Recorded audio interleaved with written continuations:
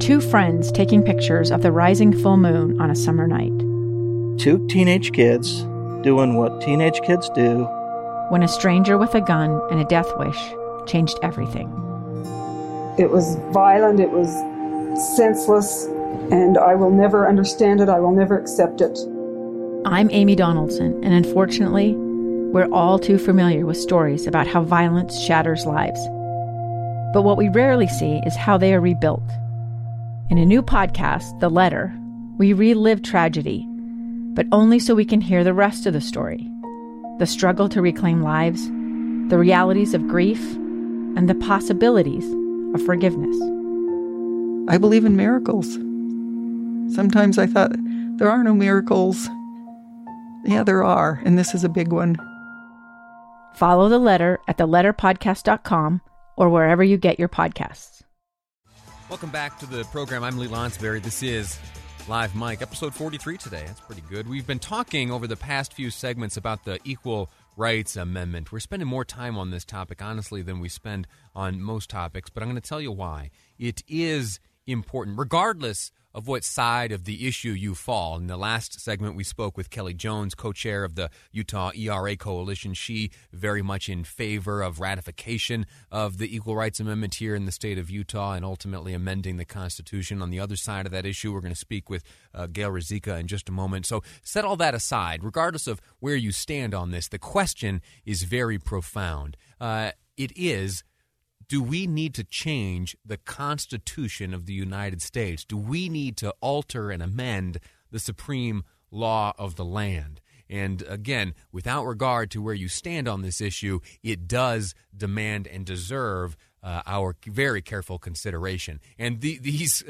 deliberations and considerations and this debate has played out since years and years and years ago. It was passed by Congress, the resolution, in 1972, but the debate started well before that, and it continues today. So to get the other side of this issue, we have invited onto the program Gayle Ruzicka, president of the Utah Eagle Forum. Ms. Ruzicka, I am grateful to you for your time. I'm grateful to you for joining us on the program today.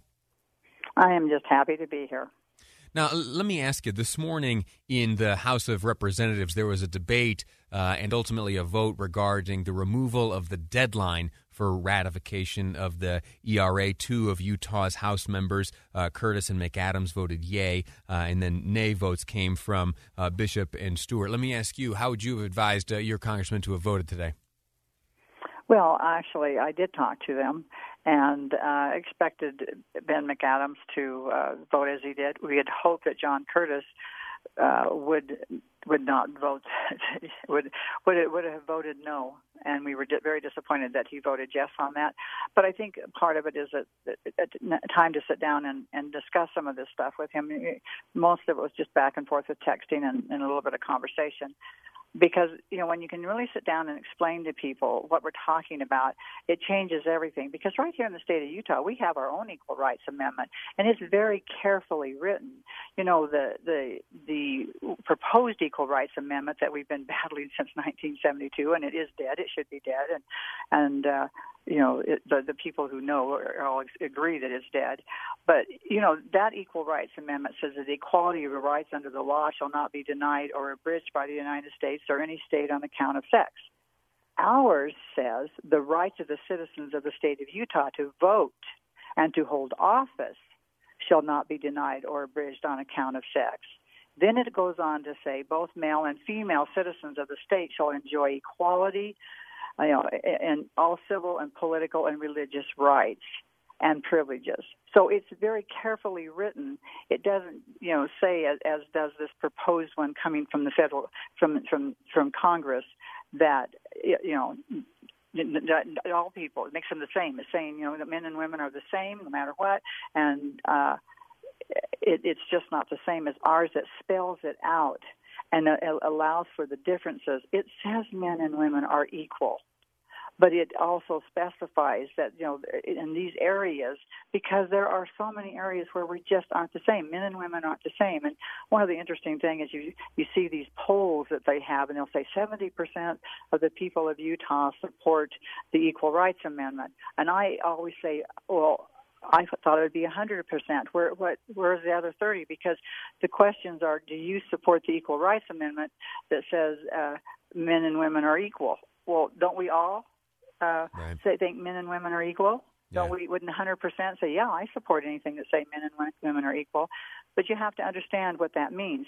And the other thing, if you go to the Section 2 of this proposed Equal Rights Amendment, it says the Congress shall have the power to enforce by appropriate legislation the provisions of this article. So this is a states' rights issue. If we were to pass this, we would have turned, first of all, our Equal Rights Amendment would no longer exist. It would be superseded by this one, which then turns the whole thing over to Congress, and any legislator that votes for this is voting to get rid of our states' rights. We like our Equal Rights Amendment that was written carefully and has worked so well for Utah. I mean, women in Utah enjoy wonderful things, and have from the beginning. I mean, right now we have Christine M. Burkle, who is the serving as Utah's first female brigadier general of the Utah National Guard. Yeah. Or we have Rosie Rivera that we all know, who is the first female sheriff in Utah. Or we have, out of the 9 institutions of higher education, 5 women are presidents. Yeah. And we also have a woman who's currently serving as a state superintendent of public instruction, and we've had others before her. I mean, and if we could just go on down the list about all these women who hold other leadership positions in the House and the Senate, mayors and cities and counties. Becky Lockhart, who served as Speaker of the House, the first woman Speaker, and Christine Durham, who was on the Supreme Court, and she was for years, 10 years of that time, she was the Chief Justice, and we've had Orlean Walker as our Lieutenant Governor. So I think our Equal Rights Amendment that's been there since 1895 is the right one. It's written correctly. And if states want to write their own Equal Rights Amendment across the nation, that's what they should do. We're speaking to Gayle Ruzicka, president of the Utah Eagle Forum. Let me ask you this. Should this measure be passed? Should, let's just say the planets line up for the proponents of the ERA, and it does become an amendment to the U.S. Constitution, what does the landscape look like then? What are the consequences? What are the ramifications of its ultimate passage? Oh, there are several things, starting with the pro-life issue, starting with abortion. Since Roe versus Wade, and Roe versus Wade actually happened, just the year after this was proposed. And since then, we have passed, here in Utah and across the nation, all kinds of pro-life pieces of legislation. We've actually been able to get a lot of it under control, and right now there's a lot of very great laws headed to the Supreme Court. Well, if this were to pass, all of these would go away, because if men and women are exactly the same, then men don't have to have babies, so women don't have to have babies. Babies would have absolutely no protection. So that's one of the things that we are really, really concerned about.